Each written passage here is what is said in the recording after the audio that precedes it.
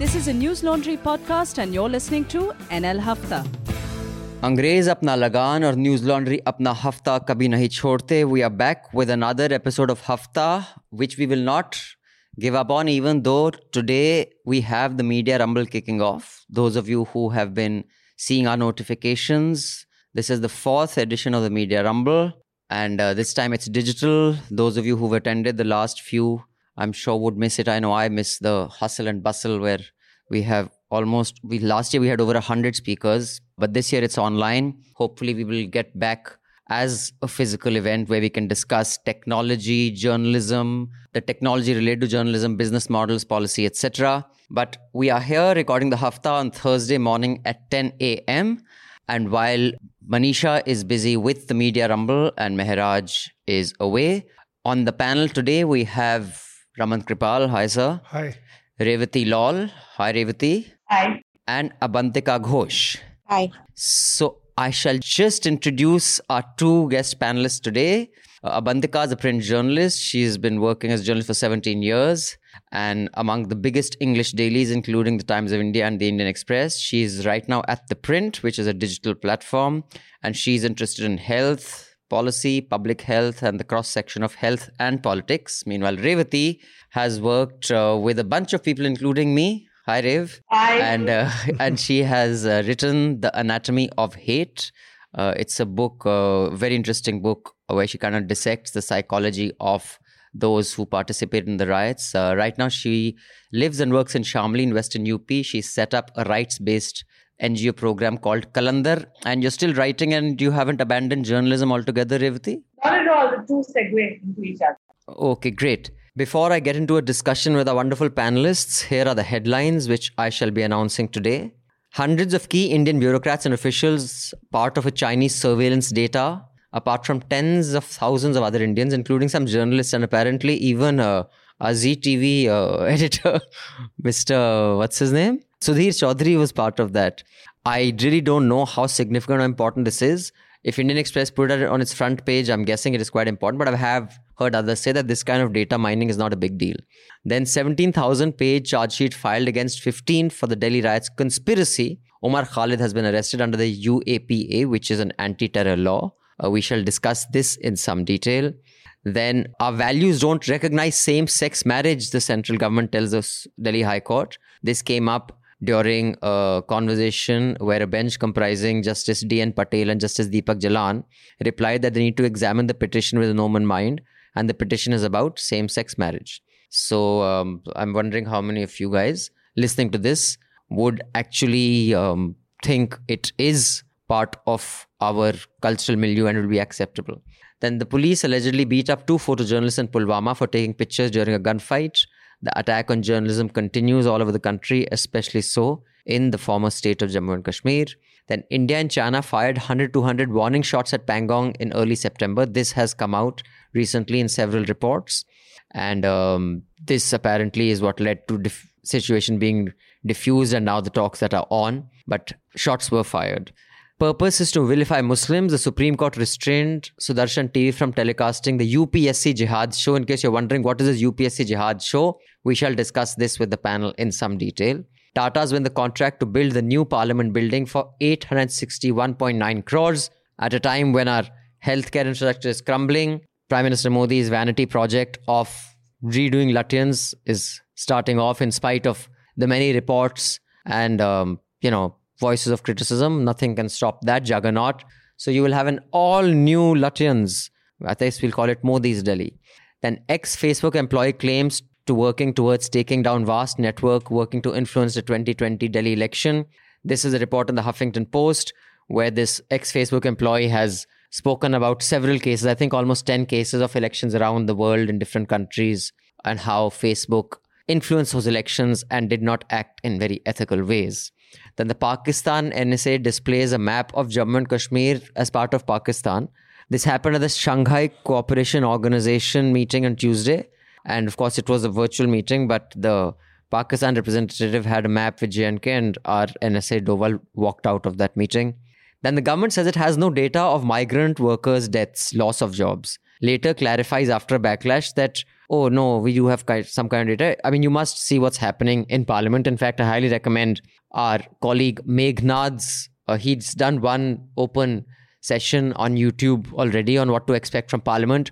He will be doing a few closed sessions, which will be for subscribers only. So do subscribe to News Laundry and be part of those sessions. You will find them most interesting and entertaining, just like Meghnad can make it, but on a subject that is very important and relevant to you. And the show is called Sansad Watch. So the first episode of Sansad Watch was available to all. I think it's still up on our website. You can check it out on our YouTube channel. But all further Sansad Watches, at least most of them, will be for subscribers only.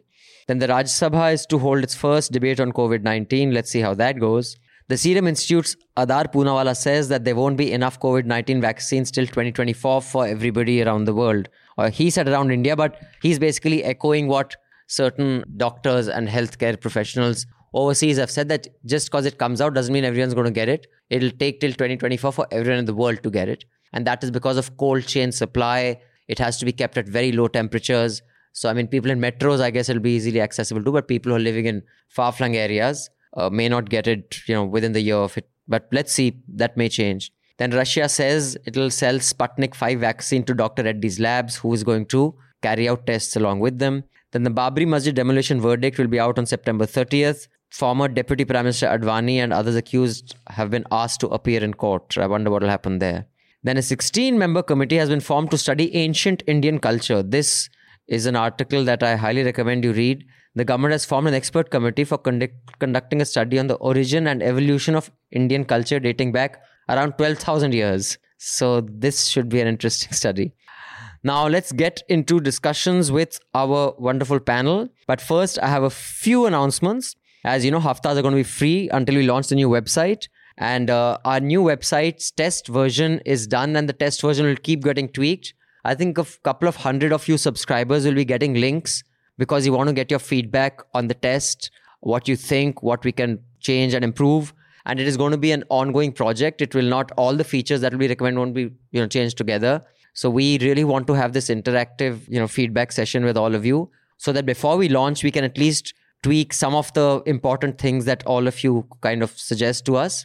And then going forward, all other suggestions will be taken in and we'll keep improving the website. And once we feel the website is at an optimum kind of design and functionality, then that same website design and functionality will be replicated in the app, which will probably come 3 months or so after the website has been launched and approved by all of you. So thank you, subscribers, those of you who are going to be giving us recommendations. Some of you who have already got the links, thank you for your inputs. Some of you will be getting links over the next week. I look forward to your inputs and what we can do to improve the experience. And then, of course, the Hafta will be pulled back behind the paywall and you'll have to pay for it like we used to in the good old days. Many of you have continued to pay News Laundry and subscribe and contribute to independent media, even though many of our usually paywalled content is available for free. Thank you for that. That means you believe in the spirit of funding journalism and not necessarily as a transaction that we pay you, so you give us podcasts. But for those of you who still look at it as a transaction, that I have to give you something which is only exclusive to you and that you will pay for, the Hafta and some of our other content will be behind the paywall once the new website is up. But don't stop subscribing just because it's free. Recommend 5 people in your social circle, your family, your friends, to listen to Hafta, to check out newslaundry.com and to pay to keep news free. So go to newslaundry.com, click on the top right-hand corner and support independent media and journalism. And trust me, it has never been as important as it is now, not in my lifetime at least. Moving into our wonderful guests. I'd like to start first with, the health-related issues. Abantika, I read this morning in the newspaper. One is, of course, there was a report a couple of days ago that in May, by that extrapolation logic of testing people with antibodies, there were about 6.4 million people with the COVID virus back in May. And today's front page in the Times of India says that 2 out of 3 people in Delhi have antibodies. That means 66% of us here have been infected. Is that a fair assumption, do you think? Actually, I think the figure would be 33%. That's the Indian Express, if I remember the number correctly. The 66 is actually, just a second, I have it in front of me. Yeah, just check. Is it 2 out of 3 or 1 out of 3? I thought. So because it says that nearly 33% of Delhiites have, in all likelihood, developed COVID-19 antibodies. Okay. 66% would actually have been a figure I would have been happy about. Okay. Okay. So 33% not so happy. So that's something we were discussing yesterday, that first you want cases not to go up, and then every time a sero survey comes, you're like, oh, just this many. So Right. it's a sort of we're caught in this very strange situation where, because we don't have anything else, we are essentially looking at this as some kind of insurance. Right. But yeah, you're right. I just saw it says 1 out of 3. Yeah. And in July, the headline said 1 out of 4 in Delhi. But I mean, just what does this really mean? Does that mean that it's safer to go about work the way, lockdowns have been opened? Is it not safer? And also, could you weigh in on the other headline in the paper on this Russian vaccine, that 100 million vials of which we have pre-booked or whatever it is? हमने advance booking कर ली है. Right. So first on the sero survey, see, a couple of days back when Dr. Harshvardhan spoke on COVID in Parliament, he had mentioned that 92% of Indian patients have had a mild disease. Now, here's the issue. And on Tuesday, Dr. Balram Bhargav, who's the Secretary, Department of Health Research, he said that yes, reinfections are possible. We are getting reports, but both times it's been mild.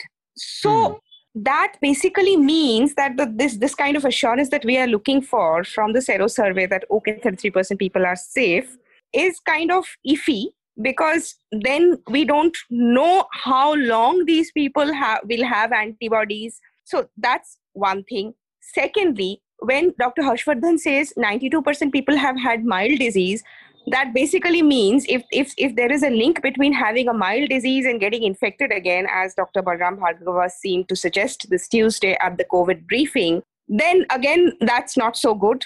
That said, however, I think one of the things that we are looking at in this also, and this is something the government is not willing to admit, is that we have actually missed this many infections. In May, we had 86,000 cases. And at that point of time, if you had 64 lakh infections, when we asked, it was the question was basically sort of deflected.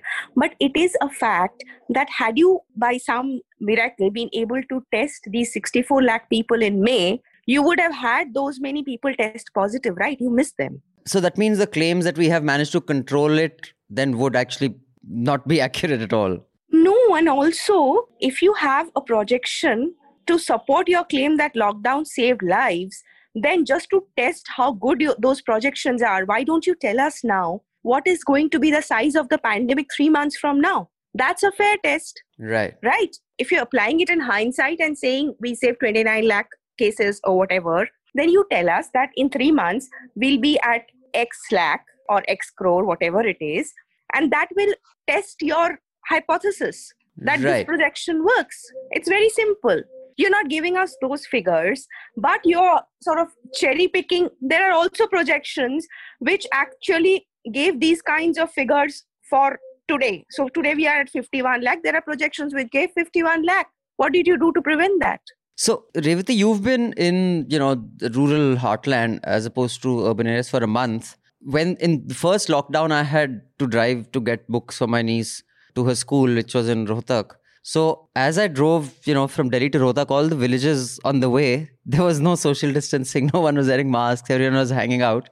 But at the same time, some of our colleagues in office who had gone back to their villages, our logistics and the gentleman who drives us around, they said that in their villages, there are no cases. Everyone's chilling out. It's worse here in their jhuggis and in their bastis. What do you see around? Is there an alarm? Is there a panic? And are there cases or people chilling? It's very strange because I now wear two hats as someone who heads an NGO and as someone who also is a journalist. And the journalist in me is aware of all the stories and all the conversations around coronavirus. But when I'm situated in Western UP, and we came in May and June to actually administer 2 rounds of COVID relief because people here were starving.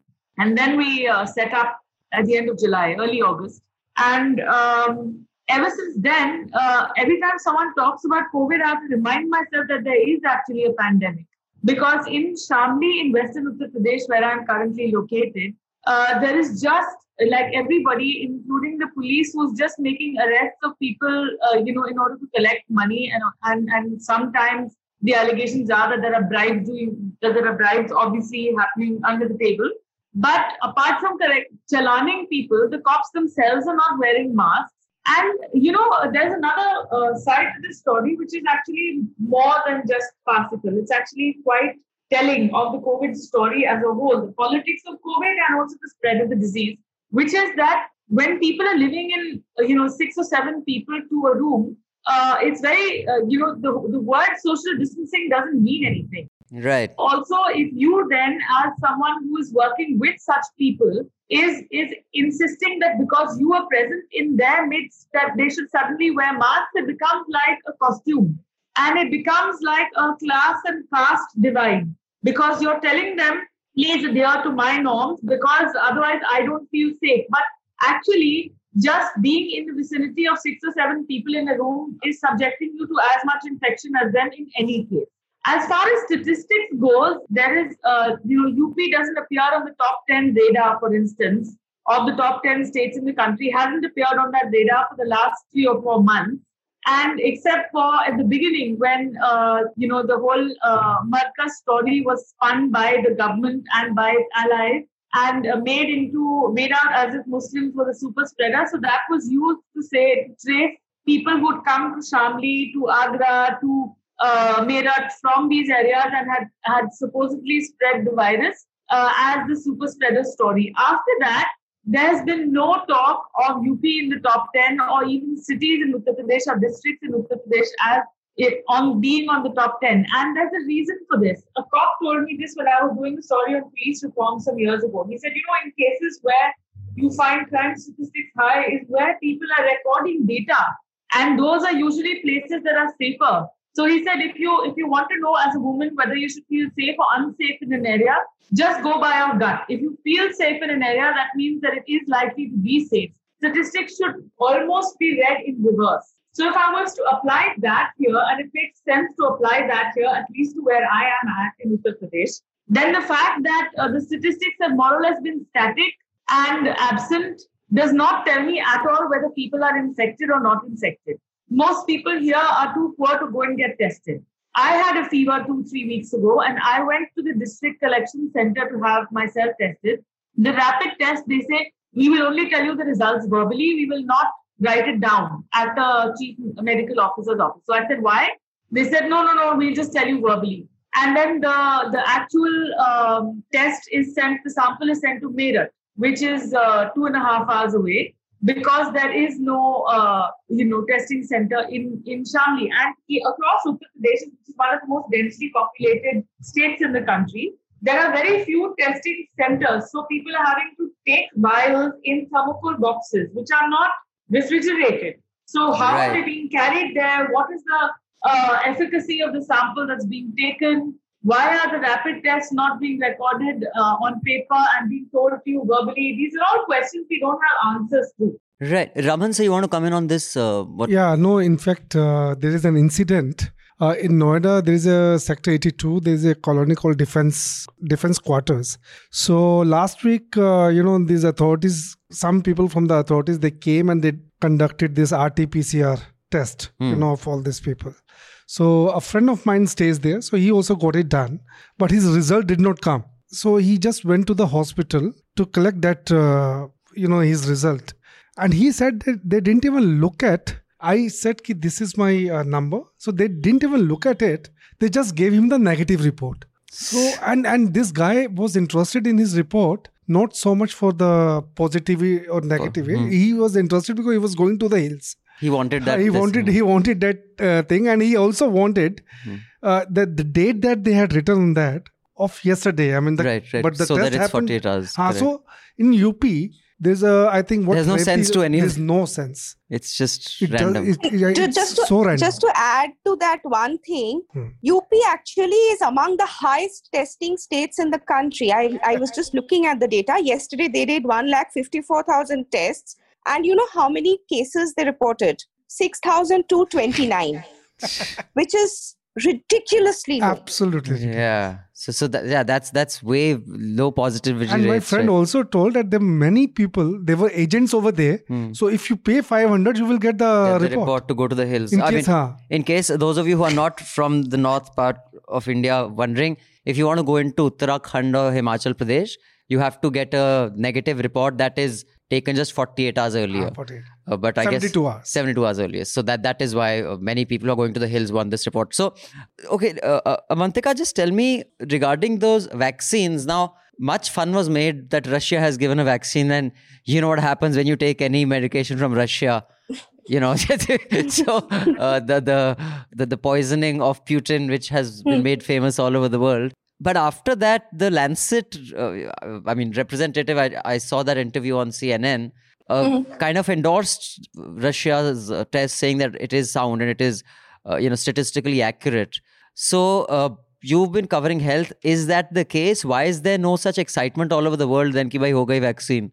Perhaps one reason is that there are all these US scientists who are actually saying these are copy pastes. The data is copy paste. They've written an open letter saying that this is they've used very strong words about the vaccine, about the data, not so much about the vaccine.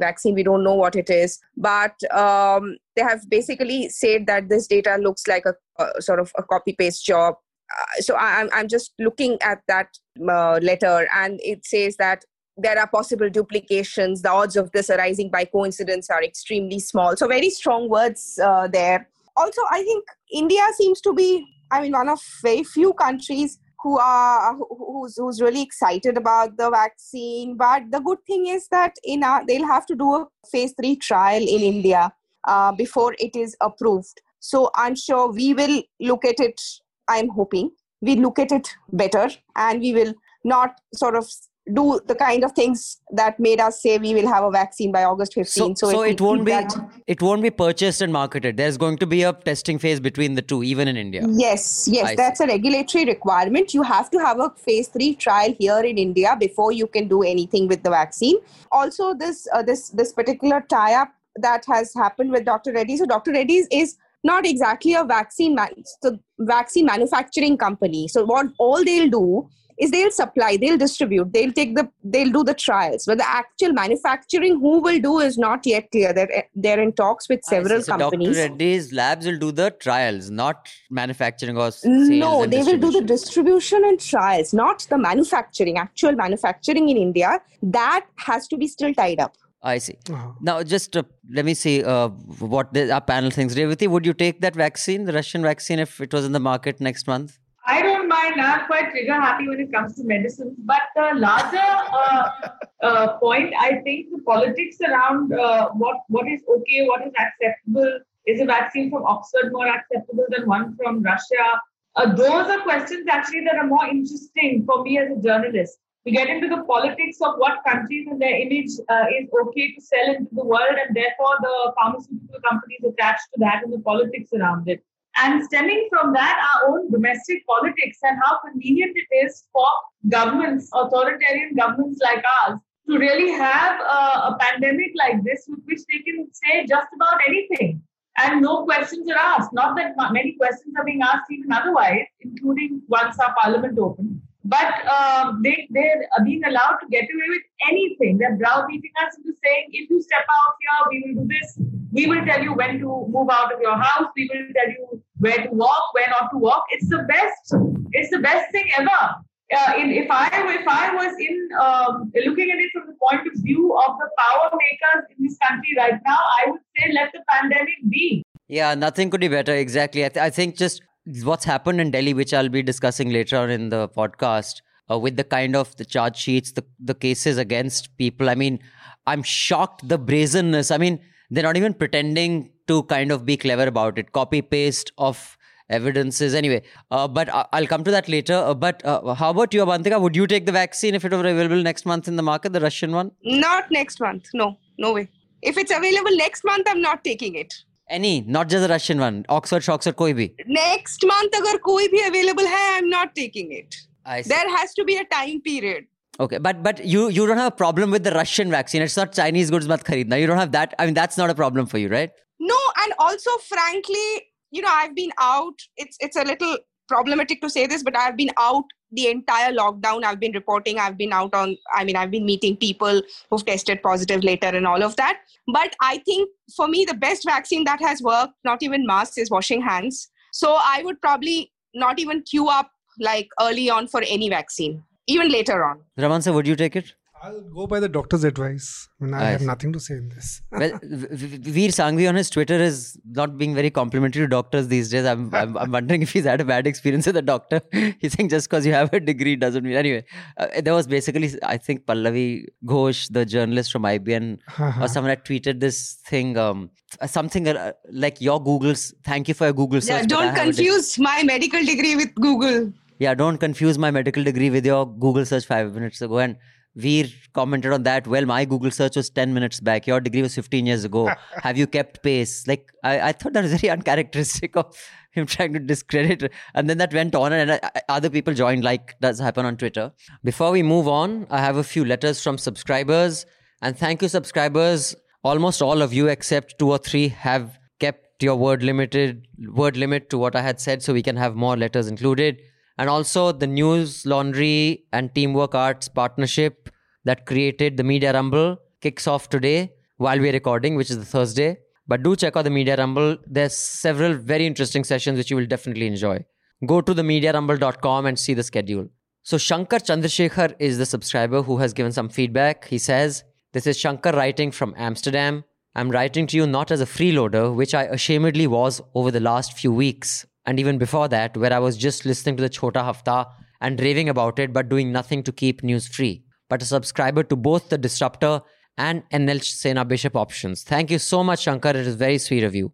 I'm so incredibly thankful to the work that you all do. As someone who has been living abroad for a very long time, I've found it increasingly difficult to find a constant source of sane and brilliant reporting. I finally stumbled upon you guys during March of this year, which is why you are reading this out loud. And Shankar goes on to say, we should definitely shame him for being late to this game. No, Shankar, I have no intention of shaming you. The fact that you have realized that it's important to pay to keep news free is good enough for me.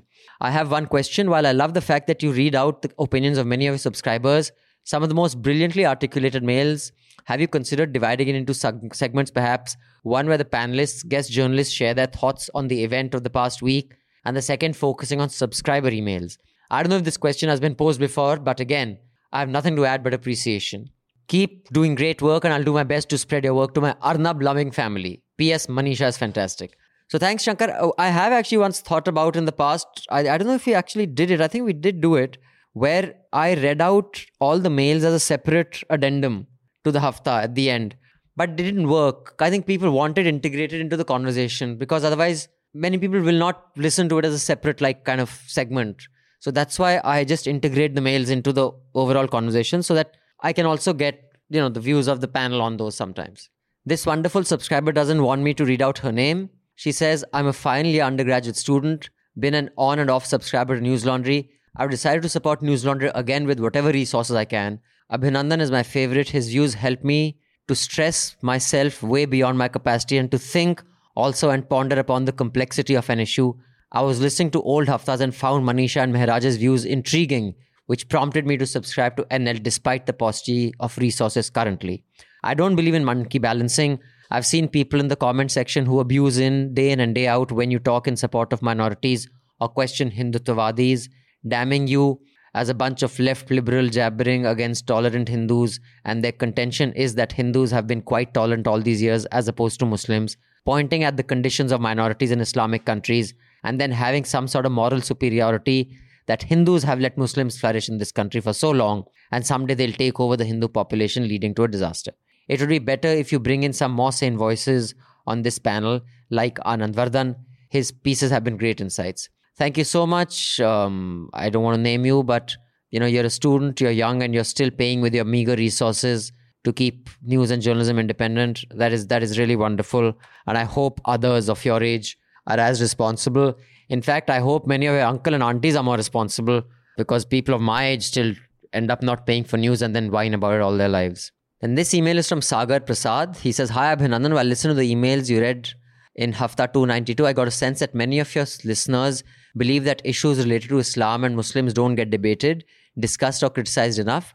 I think these people should view YouTube videos by Abdullah Samir or Abdullah Gondal. There are links to the few YouTube videos in this mail which could help change that impression. One may not agree with the views in these videos, but I want to make a point that Islam and Muslims do get criticized often on social media, but we rarely notice stuff like this. Regards, Sagar." Thank you, Sagar. We shall put this email in the email section and these links are available there. We have an article with all these mails that go out. Well, not all, but many of them. And you can check out Sagar's links on that article. Now, okay, I just want to move on from COVID to something that impacts all of us. And I'd like at least 3 of you are still journalists in some form or the other. I used to be one. Raman sir, let me start with you. Let me put the context that, like in the headlines we had shared, that Suresh Chawanke, this hateful Gubbara who runs this hate campaign on his hot air program, it's just vile and disgusting. He ran the promo ki ab bindas bol ab hoga whatever UPSC jihad hum kaise Jamia ke jihadi, and some kids from Jamia went to the court and said this should be stopped. The court said, Delhi High Court said stopped. Central I&B Ministry, which is so wonderful, the I&B Ministry that had banned the documentary that NDTV, they had banned Revati, the one on the rape case, right? On Jyoti Singh's rape case, who's also called Nirbhaya. The Channel 4 one. Yeah, the Channel 4 documentary. So they had banned that, but on this one they said no, he has the right. Freedom of speech. But after the show was aired and it demonstrated that it was full of hate and lies, the Supreme Court has said that there should be some sort of regulation, that you cannot allow this. And they have also commented on the nature of debates, the hate going around. And today the Indian Express has, put up an edit saying, sorry, your lordships. This is basically saying that judges should not weigh in on this. The centre has said that before we start regulating TV channels, we should regulate digital media because they have a further reach. I mean, like I said, this government has even stopped pretending to be sensible or not wanting to be hateful. They have said, fuck it, it works. No one gives a shit. You can take your mask off and be as hateful as possible. So that's the context. I'd like to start with you, Raman sir. Where are you? Do you think no matter how hateful Chawanke is, judges and the court should not weigh in on what they can get away with and what they can't get away with? Should there be another regulatory framework? Of course, no one has said there already is a regulatory framework. Whether it works or not is a different matter. Where are you on this? Should the judges have stopped the airing of that show? Does it set a bad precedent? I did not see the show, but I did read the report. What kind of a journalist are you? You don't watch such brilliant journalists. I did not see his show, but I did read the report that we did on him, and the report was graphically. Just to say, Raman sir tortures our wonderful colleagues. He made Ayush watch the show and write a report so that he can just read it. But I had seen the promo. So the promo itself. If you just look at the promo is enough to put him under UAPA Act. He should be booked. This case was a criminal act. Because what they have booked Umar for is far less than this. It's less than that. The speeches that they claim, or Pinjra Tod activist speeches, are far less than what this guy was saying in his promo. Look at the past 6-year history. In the name of this freedom of speech, the way that this government has interpreted in the past 6 years, it varies. I mean, people who have not spoken anything, who had just a book on Marx in his, house. Yeah. He has been booked under UAPA. Yeah, right. So he has been called Maoist and all. So they have no other, and they are behind the bar for the past 2 years. But do you think the court should step in and does it set a bad precedent that tomorrow then it could shut down any channel? I think the first and foremost, the police should step in. If the police do not, the vigilant citizens, they had approached the court also. Court had given a stay and the court should have taken So you're saying, even as a journalist, by what you saw in the promo, it was enough to ban him? It was enough. Revati, I don't know whether you've seen the promo, but in case you know what this guy is, you want to weigh in on this? Does it set a bad precedent tomorrow? One more thing I want to add, that Ayush, who has done this story, he has pointed out point by point. So I don't need to see that show. Point by point, he has shown the violation. Listed the violations as per the current IBNB norms. So take action. Yeah, Revati, go ahead. Abhinandan, I think what happens is in these conversations, we mix up legal precedent with hate speech and incitement to violence quite often. So incitement to violence in our courts, it's very clear that anything that incites violence, whether you say something on the street or I go out there and incite a mob to do something, or whether I do a show which has the same effect, the same law applies.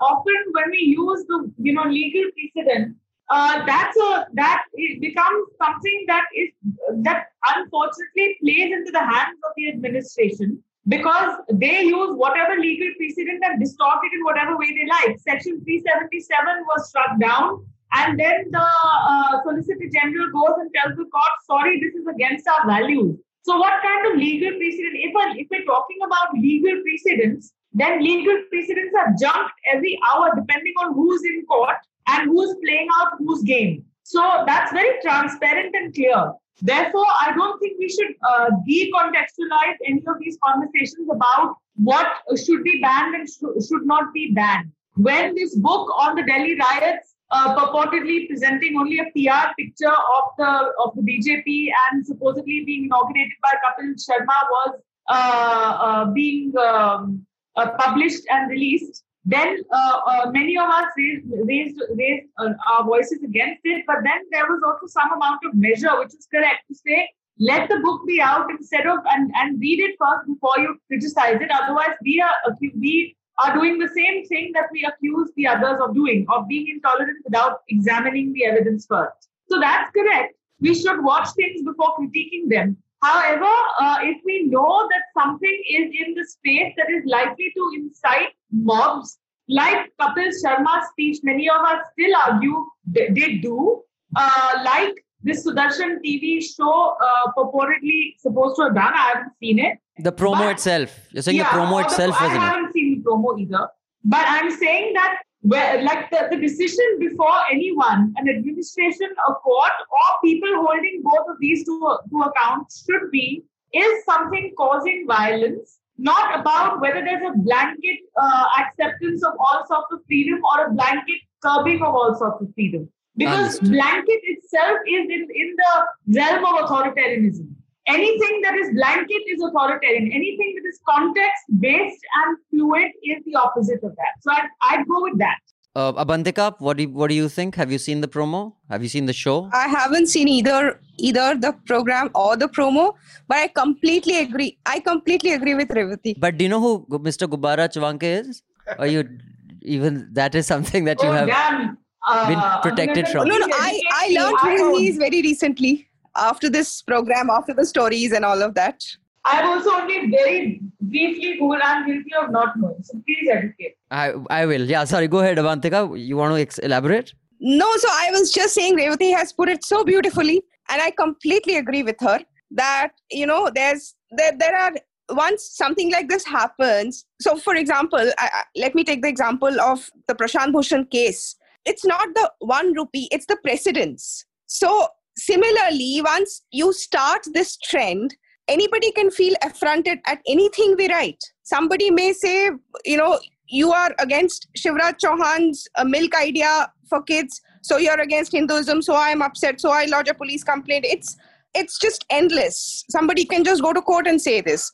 So I think, I completely agree with what Revati said. So it has to be... sorry, go ahead, sir. This, the promo that I had seen, it falls in that category. Inciting violence. Right. So I also agree with that. I mean, but you're saying this was inciting violence. It had breached that already. It had completely breached that. Right. And I think context is important, not just in the sense of what that specific speech or promo or that piece of content is. I think context also is a function of what is the prevailing kind of value system and what are the accepted or acceptable injustices. And I've discussed this earlier in the Hafta, when I was in Germany for a program on the media only, and there were a whole bunch of people. Dhanya was also there, and we had this dialogue with this MP from Liberal Democrat Party in Germany, and it was about freedom of expression and stuff. And they said, our mandate is that there should be freedom of expression, especially for the media all over the world, which is why they organize these workshops and programs. I said, how do you resolve, here, if I were just to do a Heil Hitler on the street, I could be arrested, right? I mean, forget hate speech. I can't even do that. And yet, you do want to champion, which is a good thing. Freedom of speech in all parts of the world. Not that I think that it's a good thing to do that. But I was just trying to understand, how does one resolve these two things? And what emerged was that some countries, a big injustice has happened, like in Rwanda. It is against the law to ask whether you're a Hutu or a Tutsi. You cannot ask and you cannot tell. You can be jailed for that because of the horror that happened in the early 90s over there. And of course, what happened in Germany, everybody is aware of. So are you to wait for such an injustice to criminalize such an activity, or do you let such an activity go, let something like what happened in Delhi happen all over the country, and then say, now you can't do this? You get what I'm saying? It's a tough one. I don't think there are easy answers to that. But the prevailing environment in the country right now, I am rethinking my absolutism on freedom of speech, because the kind of things that people find acceptable today shock me. I mean, I don't hold my punches. Jaggi's been a friend, now he's the editorial director. So the kind of crap that he tweets and endorses. I mean, someone who, to me, because, I had spoken to a bunch of digital outfits, and when that ban happened on that documentary film, I said we should all carry the same statement. And everybody did. News Minute, Scroll, Quint, everybody carried that same statement. He said, no, I think it's right what's happened with NDTV. And today he wants to champion freedom of speech. Why? For a case like Chawanke. I mean, आपकी कैसी freedom of speech की revolutionary पन जाग गया ऐसे टुच्चे आदमी के लिए जब सारी जिंदगी आप चुप रहे. So I think the existing value system has made me rethink what I thought of what should be allowed to be said. All of this actually comes in a context. It's not just about media and freedom of speech. It comes down from the top. When ministers, very senior ministers, say things which are very clearly against a particular community, when things like go to Pakistan and stuff like that are said. So that's where you set the tone of the conversation. That's where you set the tone of what is acceptable in public speech, in public discourse. And I think there are cues that are taken which sort of come down. And then, obviously there is media and there is media. So media freedom, it's not something that can be seen in isolation. Right. Or what is acceptable for media to say or not say, it's not something that's in isolation. Like you said, that the general prevailing atmosphere, it's politicians say that because their constituencies buy it. Exactly. And it's acceptable. TV channels show this because TRPs, the TRP numbers show that this sells. So it's more than just what one channel is saying. It's more about the kind of vitiating atmosphere that has been created in the country over the years, very gradually, where this sort of thing is acceptable. It's not just acceptable, it's very saleable. Right. I want to come to Revati on this because she's somewhat of an expert on the subject. But before that, Raman sir, you want to come in and say something? I can recall one thing that he had said in the promo. He said that, of course, he's talked about Muslim infiltrating into this IAS, IPS. एक जिहादी आपका DM बन के आएगा. जिहादी आपका DM बन के आएगा, एक मतलब कि एक टेररिस्ट बन आपका, उसने ये वर्ड बोला. Now there are laws which clearly, he should be under you. So he had already breached the law. That was said in the promo. In the promo itself. Now, Rev, you've written this book, which was a very brave and daunting task, and congratulations. I don't know whether you spent a year or 2 years in Gujarat, The Anatomy of Hate, where you tried to, and you spent some very turbulent times with, people who did participate in the violence and in the plunder and rape and murder. And you tried to kind of, from a very sympathetic view, try to understand the mindset of a person who does this, who himself is underprivileged, has been at the receiving end of an unjust society.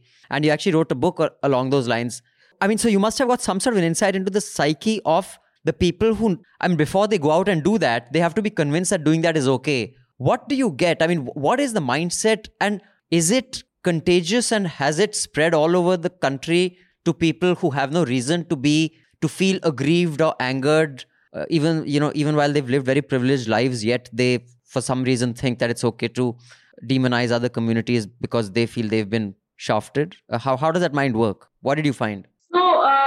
First, it wasn't a sympathetic look. It was just an unsparing, detailed, inside-out look. But what I found is that hate crimes, yes, they are contagious, and that contagion has spread much more than the pandemic.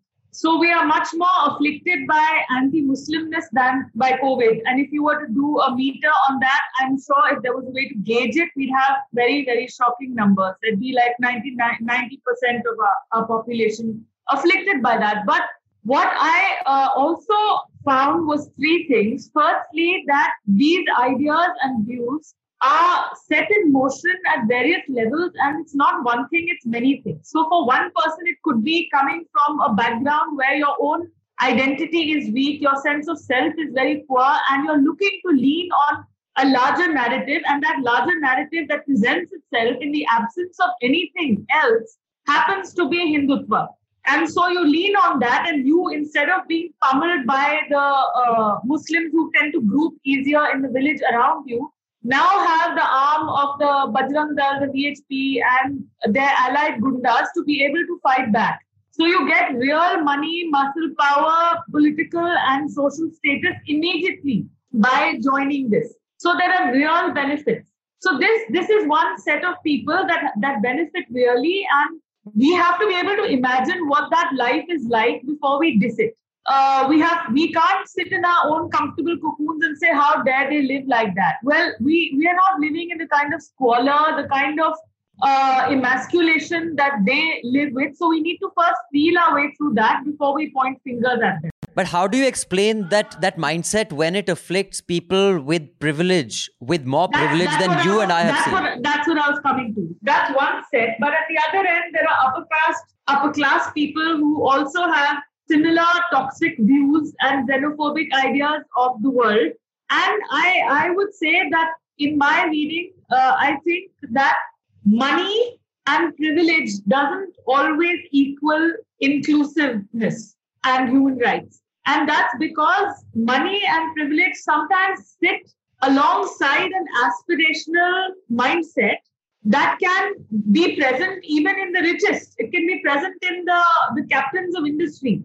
The new money idea of always feeling inadequate can just outlive your actually getting money for a very long time. So it will take a few generations for people with this new money to be comfortable in their skin. Being comfortable in your skin can outlive your poverty. You can be actually now lower middle class, but have come from 3 generations of money and education and now have no money and be living in squalor, but still be more comfortable in your skin than, say, an Ambani.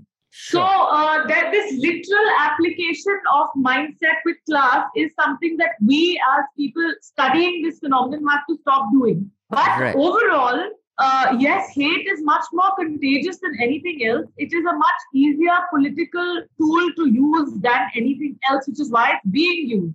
However, it is shifting sands, and that is a key thing.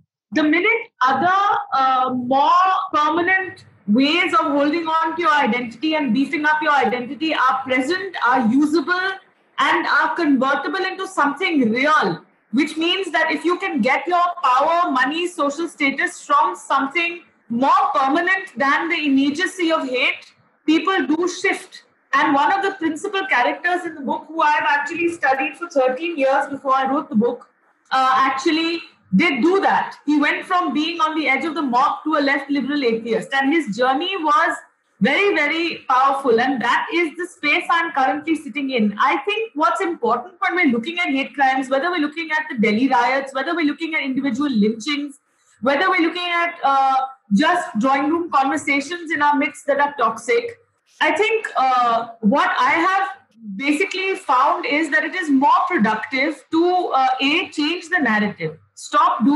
reacting to the existing narrative, because that plays right into the hands of the power mongers at present, which is the present regime. Right, because clearly it is working for them, and it has worked for them in the past several years. So the main thing is create other identifiers, create other ways of looking at the world, create other ways of being. So for instance, in the place I'm located in, I'm asking myself, is it possible to create another identity for this area that has seen religious polarization? Is it possible for there other ways?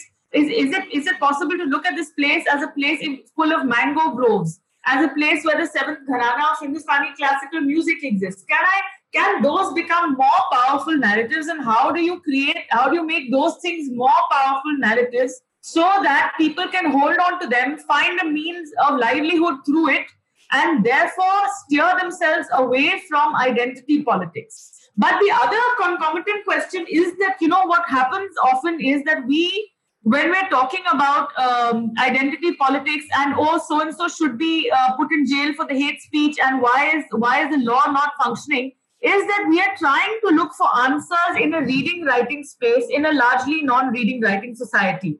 I think we've got to stop, as media people, we've got to stop looking literally at the written word and the law for answers. I mean, I'm not saying we shouldn't apply those, but I'm saying we have to dig much deeper. We've got to look at how people behave, because the right wing is doing that. The right wing makes a speech which is very thinly veiled hate speech, and they get away with it because they know they can, because they know that their constituents have understood what they're really trying to say. Why are we playing back that literal by the book thing? Why aren't we also looking at the oral storytelling spaces, at sitting down and having conversations, at what we really mean rather than what we're saying? So I just, wanted, Abantika, I know you have to go. You said you have to go in 45 minutes. So on this, if you could just weigh in from your reporting experience, all that you've seen, what do you think of the psychology that kind of makes people endorse or shrug their shoulders at, a mob lynching or something of the sort? Is it identity? And, on a related topic, I think what Revati said, politicians in UP have realized that as long as they were doing they were reacting to the Muslim attacks by the BJP and Yogi government, they weren't getting traction. But now both Congress and AAP leaders have started saying that under this Thakur chief minister, the Brahmins are at risk. And that apparently is working better than the justice for Muslims, which is interesting and I think a little unfortunate. But that shifting of the identity does definitely work politically, it's been shown. But yeah, Bandika, go ahead. Yeah, so actually the UP example, and also in West Bengal, Mamata Banerjee just announced a dole for Brahmin Purohits, the priests, like she had done for imams. So it's the same logic that's happening in West Bengal as well. But I think why people turn a blind eye is 2-3 things. A, it's not happening to me. My children are safe. I'm not from that community. I'm from the right community.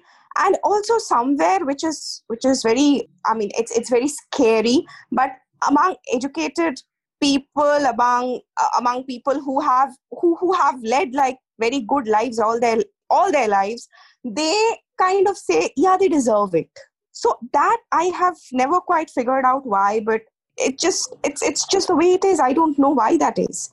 Maybe for my community, for Bengalis, I see there are these, very sort of festering wounds. I don't know why they're still festering so many years later, but there are wounds of partition, and there's a bit of hidden anti-Muslim sort of thing because they did this to us at the time of partition.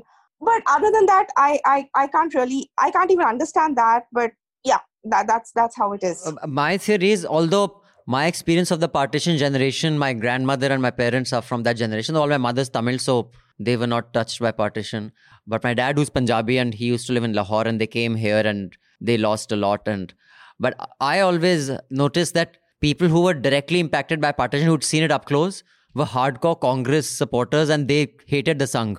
But people who had only heard or observed the partition but not been directly impacted, generally that's my just personal observation of people who I've dealt with. Like even when I came to college and when I had just joined Newstrack, the people who really, this is what they did partition. I said, was your family? No, but we've heard. But everybody whose family was actually impacted weren't that angry, and they didn't want blood the way that. But I think it's deeply personal. And there was an article that I've suggested in Hafta, many, many months ago about the incels. I think The Atlantic or Slate had carried an article about the involuntary celibates who tend to be flocked to these white supremacist kind of rallies, and they have misogynist views. It's, at least from many of the people who I have known well and observed, people who were probably bullied, or they didn't feel that they got the respect that they deserved in college. They were not the popular ones, and in some sense the incels. And I use this, word very carefully. So I don't want it to sound like, I'm one of those mean girls from those sitcoms in colleges. But, the people who were the losers who no one hang out with, I've seen many of them suddenly get power and a voice. And I think this is that time that they are sitting on panels and telling all those people, oh, you fuckers who used to treat us badly, now see the power I have. And I think Arnab is actually one of those. I think You're that is... absolutely right. It comes from a very personal Abhinandan. space. It doesn't come from an ideological space. It comes from a very personal It space. comes from much deeper than ideology. And you know, Revati, I don't want to take names. It would be unfair. But many of the very well-known political leaders, you know, who are there, I have gone to school with them. And I know the status that they had there. And even today, when they are in that same environment, all this bombast goes. They become that person. You know, we never outgrow that adolescent bullying that we felt. They become, and I'm like, dude, you know, when you're on screen, you're doing this here, you don't even fucking dare to say a thing because all those 5 guys who bullied you back then still have that power over you. And I think it comes from a very deeply personal space and not ideological. Sorry. And that deeply personal space is also mixed up with who has power at birth sometimes, you know, because people who are more comfortable in their skin sometimes are more comfortable in their skin because of the environment they've grown up in. And therefore, the corrective measures that we need to think about is how do you create those environments? How are we then, if we want this to stop, how are we creating those ascending stairs going into places like Muzaffarnagar, Shamli, parts of Assam, Karnataka, which is so full of hate, you know, all of UP, Haryana, Punjab. Why are we not being able to think structurally through this? Why are we being reactive? We, on the other side, who do not like this politics of hate, have to then come up with structural solutions which stem from putting back those building blocks that we know are not there. Right. That very, very well articulated. So, Abantika, you have to carry on. So please give us a recommendation and thank you for joining us. What would you recommend that would enrich the lives of our listeners? Okay, so there's this book. I know many of you must have already read it, but it's one of my favorite books. It's called Factfulness. It's by Hans Rosling. So it basically teaches you to sort of see through the headlines. You know, so for example, when we say that India has the most number of baby deaths in the world, what we don't say is how many baby deaths we've actually prevented. So what the point he makes is that the world is now actually a better place than it was 100 years ago, even though you feel the other way because of the way news is presented. And what this book did to me in a sort of lighter vein, I could never actually watch Pride and Prejudice after reading this book without thinking that these guys don't have running water. So, so it's a very, very interesting book. It's very nicely written, very nicely explained. It's a beautiful book. So I very strongly recommend the book. I see. So just before you go, you know, he had made TED Talks a household name when very few people used to listen to TED. That's right. Many of his TED Talks, you know, went viral because his data visualization was so beautiful. And I saw his presentation on the world has become more peaceful as opposed to more violent, even though what we get. And he uses only data. And while I really loved the man and his presentation, he was funny. His accent was just so interesting. I didn't always agree with that particular presentation because I think, because, you know, when you bung in 2 world wars, I mean, those are outlier events. Those outlier events warp the statistics. So I didn't quite agree with his reading of data was almost like a machine. It was stripped of context. And I think in most cases he was right and brilliant. And he made us think things in a less obvious way. And his genius was exactly that. But I think in his later years, you know, shortly before he died, I think he went too far on depending only on data. I know, I just felt that. And you know what you said, NPR has a very interesting podcast on today, you are more comfortable in like a 1-bedroom apartment with plumbing, even if you're middle class, than you would be as a king 200 years ago. Because of stuff like running water, plumbing, air conditioning, disease. Even if you were bloody Akbar, Humayun, Queen Elizabeth, you know, back then, you'd be worried about smallpox, ho jayega, mujhe fever ho jayega, mar jayega. Now you have everything. So even the life of a middle class person is better than the life of Maharaja like 300 years ago. So yeah, that's interesting. Thanks so much, Abantika. Good luck for your work. Do check out the work at The Print. Thank you for making the time to join us. And have a good day. And check out the Media Rumble if you get the chance.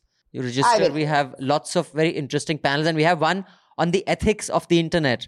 In fact, I'm doing that. I'm very excited. I had heard this gentleman speak when I was at a conference in Morocco. And he talks about how algorithms are not judgment free. And he gave the example of cars, self-driving cars, because all the test cases were white people who were used, it would often not take into account a black passenger because that was not used as part of the learnings and algorithms that when it went to create. But very interesting. So check it out. Avantika, have a nice day. Have a good weekend. Bye. Thank you. Bye. Okay, guys, before we move on, I just want to read out a few more mails if you don't mind. This one is from Shivansh Singhal. Shivansh says, Dear NL team, my name is Shivansh Singhal. I have been a New Zealand subscriber since March 2020. I'm a PhD student at the National Centre for Biological Science, Bangalore. I have some comments. Shivansh beta, mails likhne ke bajaye vaccine nikalo, biological science mein baithe ho. No, just joking, bro. Thanks for writing. And you say, regarding the Hafta, I feel the NL team is slightly biased against the right wing. I've been listening to some interviews that clearly have intelligent opinion, but clearly leaning to the right. I don't see the NL panel bringing up these intelligent points in the right wing that the right wing makes, as rare as they may be. For that reason, I feel the NL panel leans left. I've attached some links to these interviews to help make my point. The man in these videos, J. Sai Deepak, is a lawyer. He is clearly biased, but he gets a historical context in a way that seems legit. I have not heard these arguments anywhere else, maybe because I'm stuck in the social media bubble and my YouTube suggestions are skewed. I would have liked to see these arguments being brought up in the NL Hafta because I expect you guys to be truly neutral. I'm sorry if I sound upset. I just mean this as food for thought. I love what NL does and I support you guys.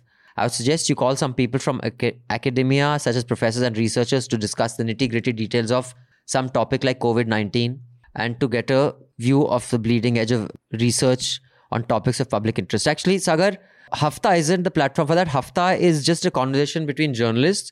We have other podcasts and interviews with area experts here. The Nuisance, Manisha's, is my favorite NL product. I don't have a TV, so I'm safe from Arnab and other toxic anchors.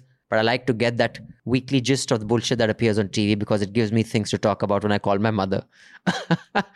Thank you for what you guys do. You're my main source of real news. I listen to your podcast all the time. Since I joined in March this year, I have a ton of content from before that I can now access. I'm saving up so I can contribute to the next NL Sena project as well. Regardless of my financial contribution, I would like to offer my help to NL in any way I can.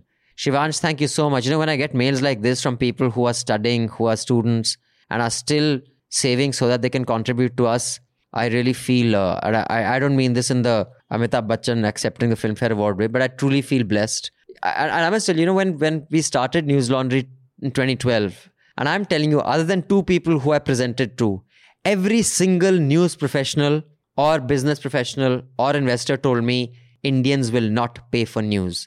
Hum nahi karenge, koi nahi karega. You will fold up, you will die, nothing will happen. So thank you for people like Shivansh and the anonymous, well, I know who she is, but the one who didn't want her name told. Students like you, young people like you are paying to keep news free. And if that still doesn't shame some of the older people who make enough money, I can only assume they should just get the news that they deserve and they should watch Times Now and Arnab and Z. Then this mail is from Uttam. Hi, I'm a new subscriber, says Uttam. I wholeheartedly support independent media. That's why I have subscribed. Recently, you people were discussing many aspects about Islam and searching for rational voices who can pinpoint the problems of Islam. For this, I would like to recommend 2-3 rational voices from the Muslim community who called themselves ex-Muslims because they have left Islam and now are leading a free life. Hari Sultan, an ex-Muslim from Pakistan currently residing in Australia. His command over science and religion will make discussions more interesting. And you have given a link to his YouTube channel. Then Ghalib Kamal, one of the great minds coming from Pakistan. He has great authority over science and Islamic text. You have linked his channel. And Spartacus, an ex-Muslim. Though we don't know his actual name for security reasons, he has been persecuted in the name of blasphemy law. He has great command over Islamic text. Hope you find it interesting. So thank you for this, Uttam. I hope some of these links will be useful to listeners of the Hafta. Now let's get back to the discussion, and this time it is around what is happening in Delhi. So you just tell me about this Delhi case. So, the police is doing. Now you have, I think, amongst journalists in India, probably amongst the most experience with the police. You've done some fantastic, famously the Caged Parrot CBS story was your story. Many of you who listen to Hafta may not know that, but Raman sir was the architect of that story. And you have covered crime and the police beat for much of your younger reporting life. How does something like this happen? An 11,000-page charge sheet, Omar Khalid arrested 17,000. 17,000, sorry. Omar Khalid arrested, on the basis of a speech where he is saying that we will not follow violence. And the police, Mr. Ribeiro, he was the commissioner of police in Delhi. What was he? Ribeiro, who's written that letter? No, he was Punjab DGP, Maharashtra DGP. Oh, I see. So he's held very... So he's written a letter. If you could just give us the context, what has happened with this case? And you've got a lot of experience. Will it be thrown out in court? And by then, what will happen to all these people who've been arrested? I happen to know this police commissioner. He was DCP in Delhi when I was, I think, Metro editor with Pioneer. Now he's the interim police commissioner. He is not the appointed police commissioner. I was given this conspiracy theory at that time. Complete mindset. And how did they go? They said there were 23 protests happening in Delhi. So they have you're saying they have decided the outcome. The mindset is, yes. And now they just want to get evidences to confirm that theory of theirs. When this police commissioner was, I think, heading the special cell or somewhere, and he handled that cricket batting case too, where this South Indian cricketer Shrishant. He fixed him. He was also arrested. He was at that time also the charge sheet ran into thousands of pages. So Shrikant, the court has already thrown out his case. Okay, so I am just giving you the background, how things work in Delhi police. Now there was a mindset. I can very clearly see it. And the story is very simple conspiracy mindset. So what is the conspiracy? That these guys were doing protests? No, I tell you. The conspiracy is, they said in the entire Delhi, there were 23 protests happening. All these 23 protests were happening in the Muslim places. The locals were peaceful, but there were outsiders who were coming, like Umar, like the other politicians. So they're saying जो local nukkad wale the colony, they were peaceful protesters, but these guys infiltrated and made it violent. They came and they started setting the tone of the protests. So they're also not saying that they directly indulged in violence. They started setting the tone of the protests. So when the Trump was coming in, so that is when they decided, the conspiracy began, that when Trump comes in, we will do Chakka Jam, and hence the violence. So then this Chakka Jam resulted into a violence. So this is their theory. And what they are saying, that they have, see, the 17,000 pages of charge sheet, only 2,000 pages are where the police is alleging. The rest of the pages are the annexures. And what are those annexures? WhatsApp conversations. WhatsApp conversation between the locals, where this topmost cop told me that the locals are telling these outsiders who are coming, labor activists, or say for example Omar and anybody.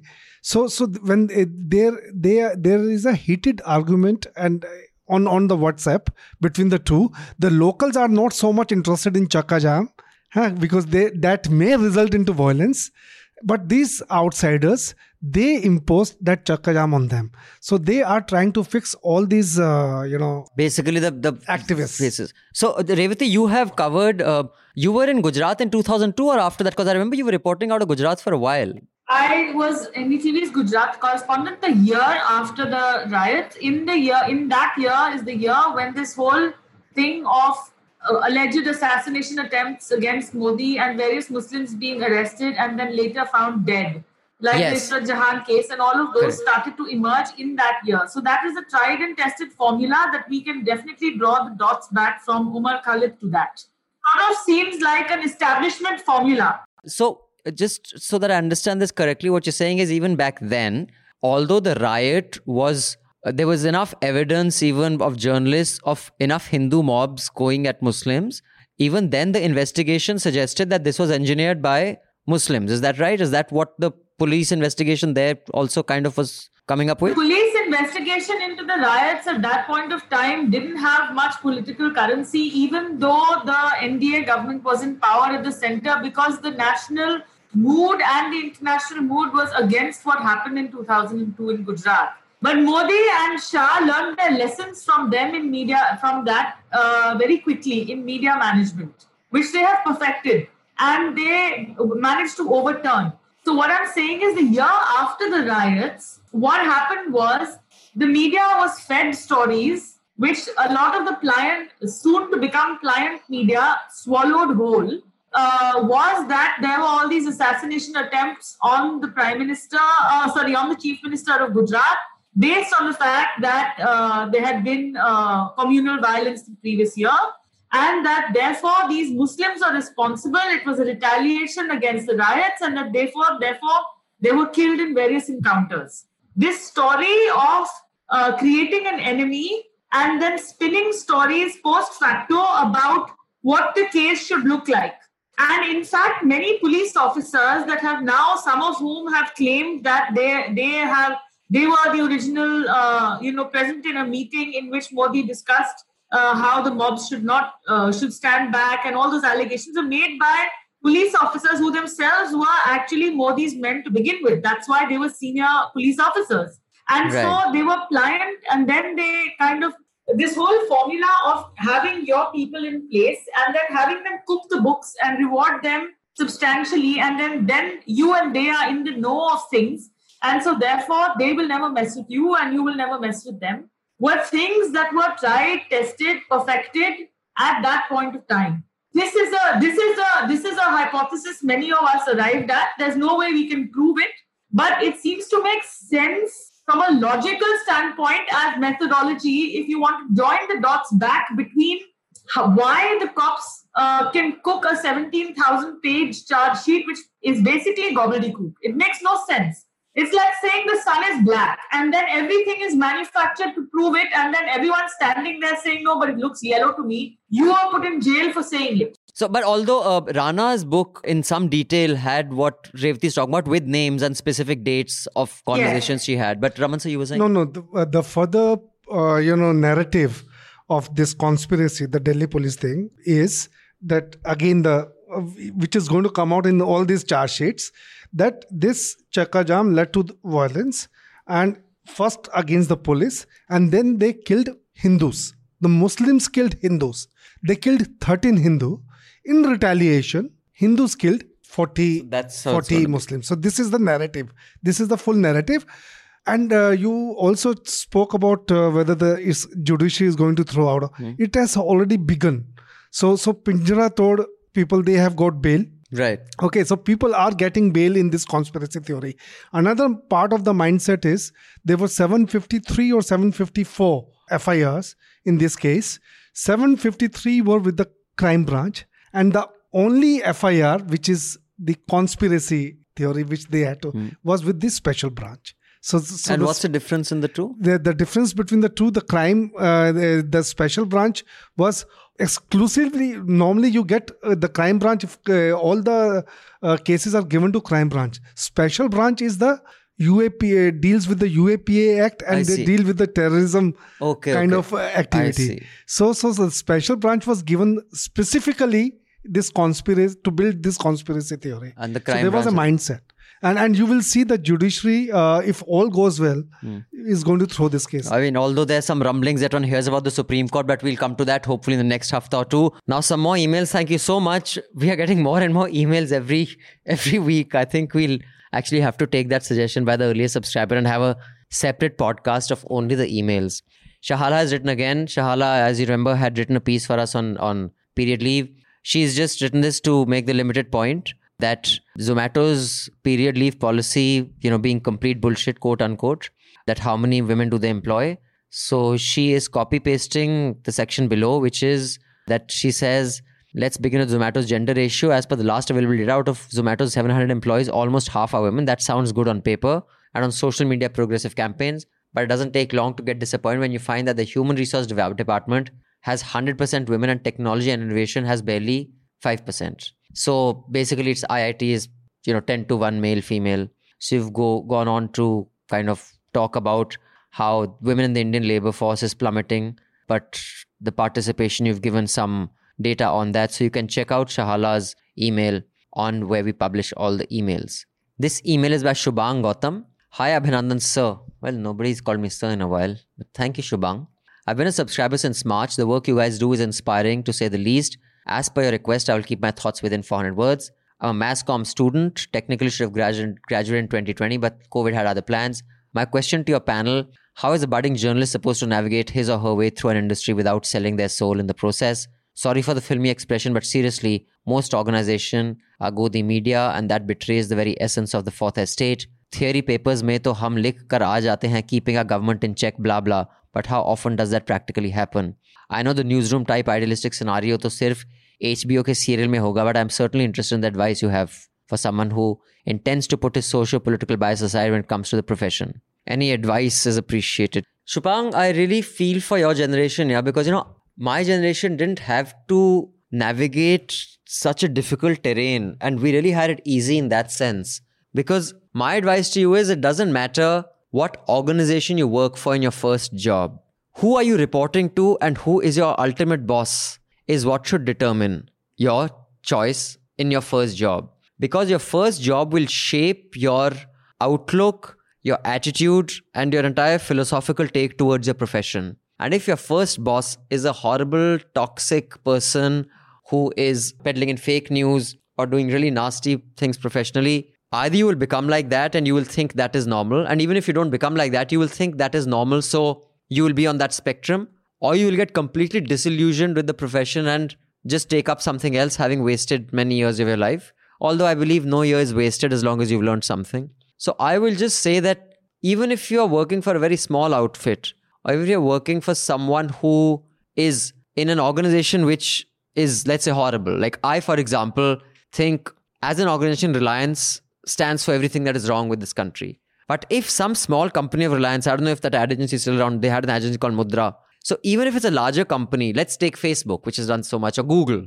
If that unit that you're working for, do a thorough check of that boss, speak to people, speak about what that person's attitude towards their job is, and just go by who are you reporting to. That person's influence will determine how your professional life turns out. I was very, very fortunate and blessed to have Madhu Trehan as my first boss and others who I reported to.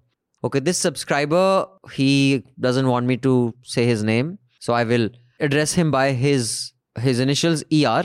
ER says a bit of criticism and some support directed at Anand V. Anand's views on debauchery deserve criticism as they reflect an anachronistic view. I understand where he's coming from, but who are he and I to decide what constitutes debauchery and why should we impose our views on others? This is personal for me, as Indian Catholics are stereotyped as hedonistic and debauched people. We smoke, drink, party, interact across genders and generally enjoy life. A regressive, straight-jacketed conformist society like India sees us as debauchers.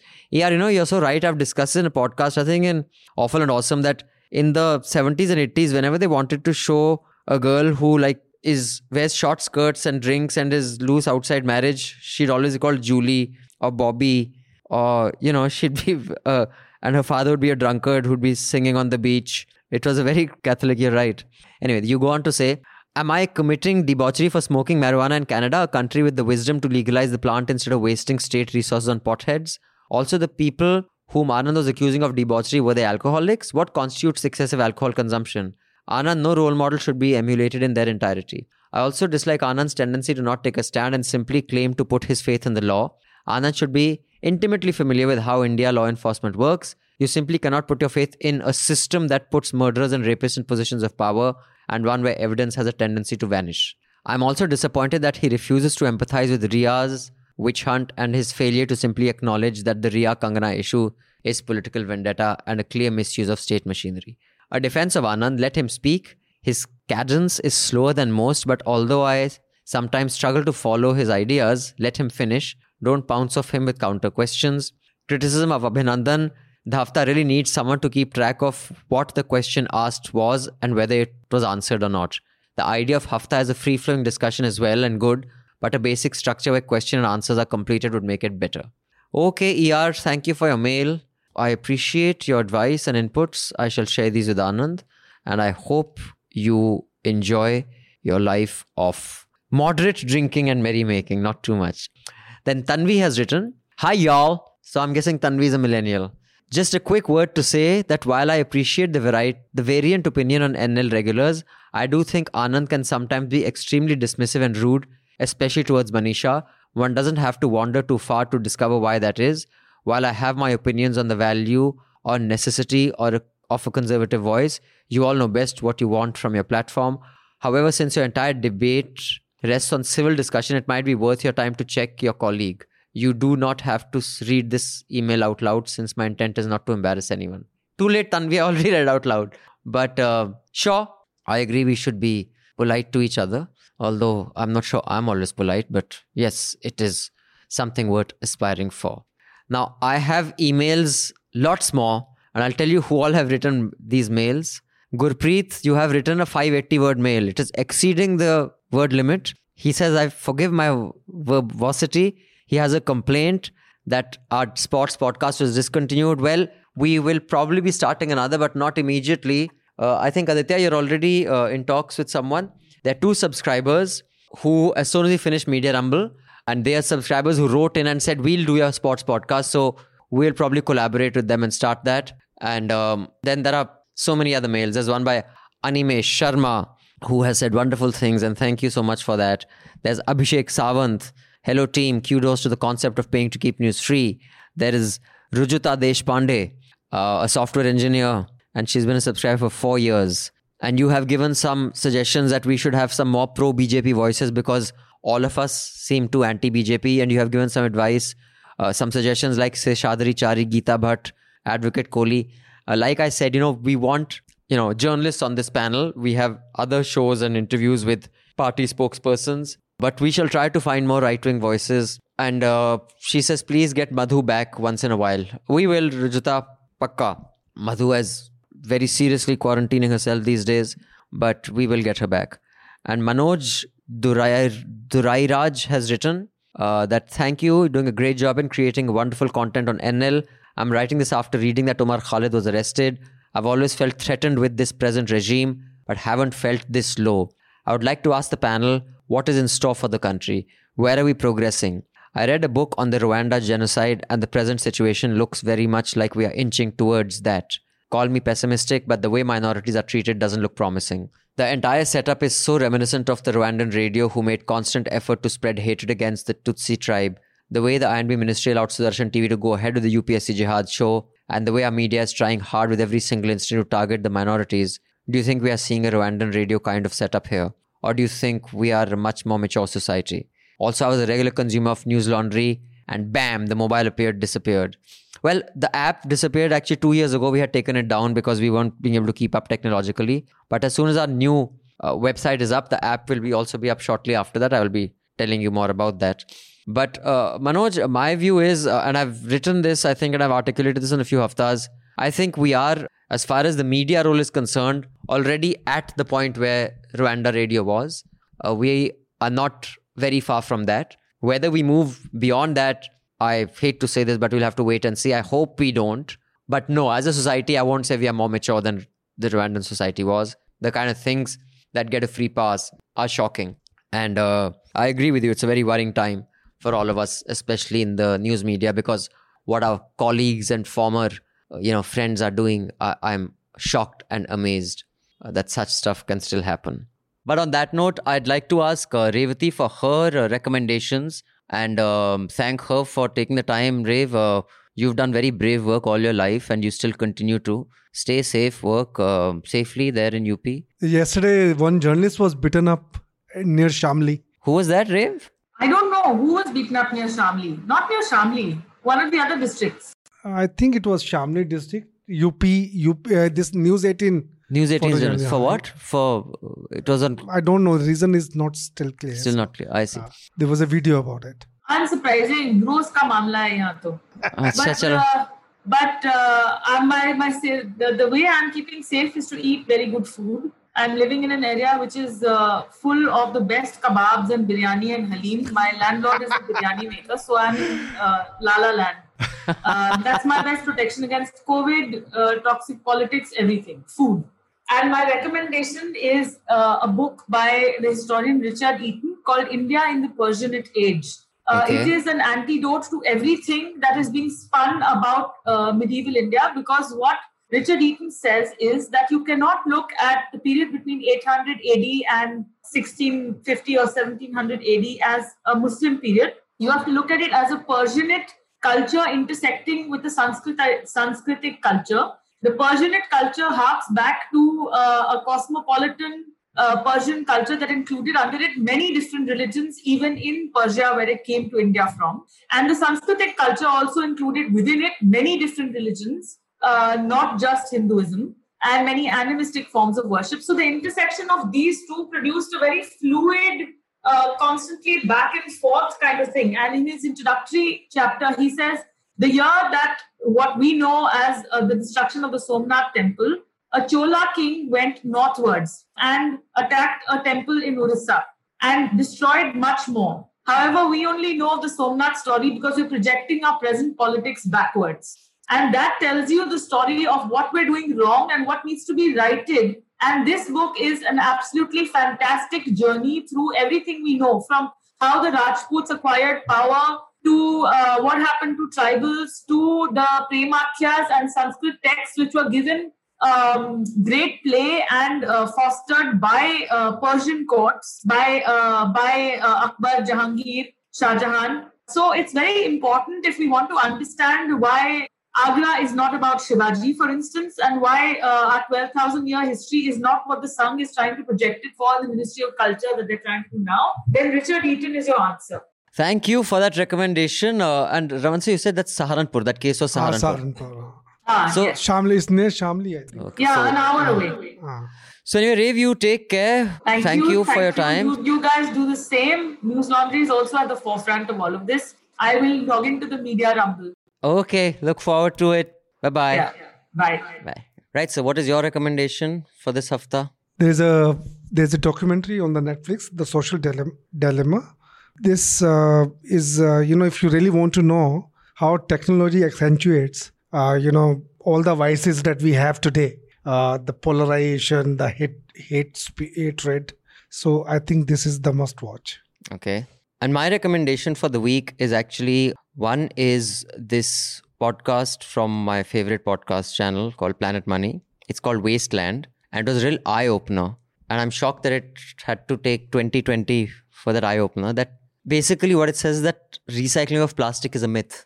Plastic cannot be recycled in any viable way. So it's not being recycled. Oh. Not even 10% of the plastic is being recycled. And this green triangle that you see on plastics that you use was just a marketing gimmick put out by the plastic and the petroleum lobby. And it is such a fascinating listen that even now, the way to end plastic pollution is to stop using plastic, because recycling is still not viable. And they're saying it will probably never be viable. So you have to find a replacement. And can you imagine all this time? I assume that plastic is recycled, can be recycled. They think, no, it's not, just a fraction of it is. But by and large, no. That was one. And the second is Harsh Mandar's piece in the Indian Express. I think it's a must read and an important read, because I have never been so worried on basic civil liberties and rights in India as I am now. And I don't think now it's paranoia or overreaction. I think what we are seeing around us, it could be anyone next. It could be anyone. And on that note, I'd like to again recommend the Media Rumble. By the time this podcast is out, 2 days of the Media Rumble will already have passed, but you still have Saturday and Sunday. So I would recommend many sessions, and the ones that you couldn't attend live and could not log into and ask questions, they're all up on the Media Rumble website. Do check out the Media Rumble website. Do check out the Media Rumble YouTube page. We have some fantastic conversations, and hopefully next year, the Media Rumble will be back as a physical event. And really, I hope the social distancing thing just goes, man. You cannot live life socially distancing yourself.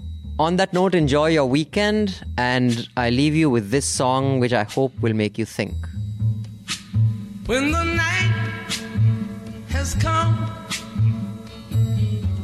and the land is dark and the moon is the only light we'll see.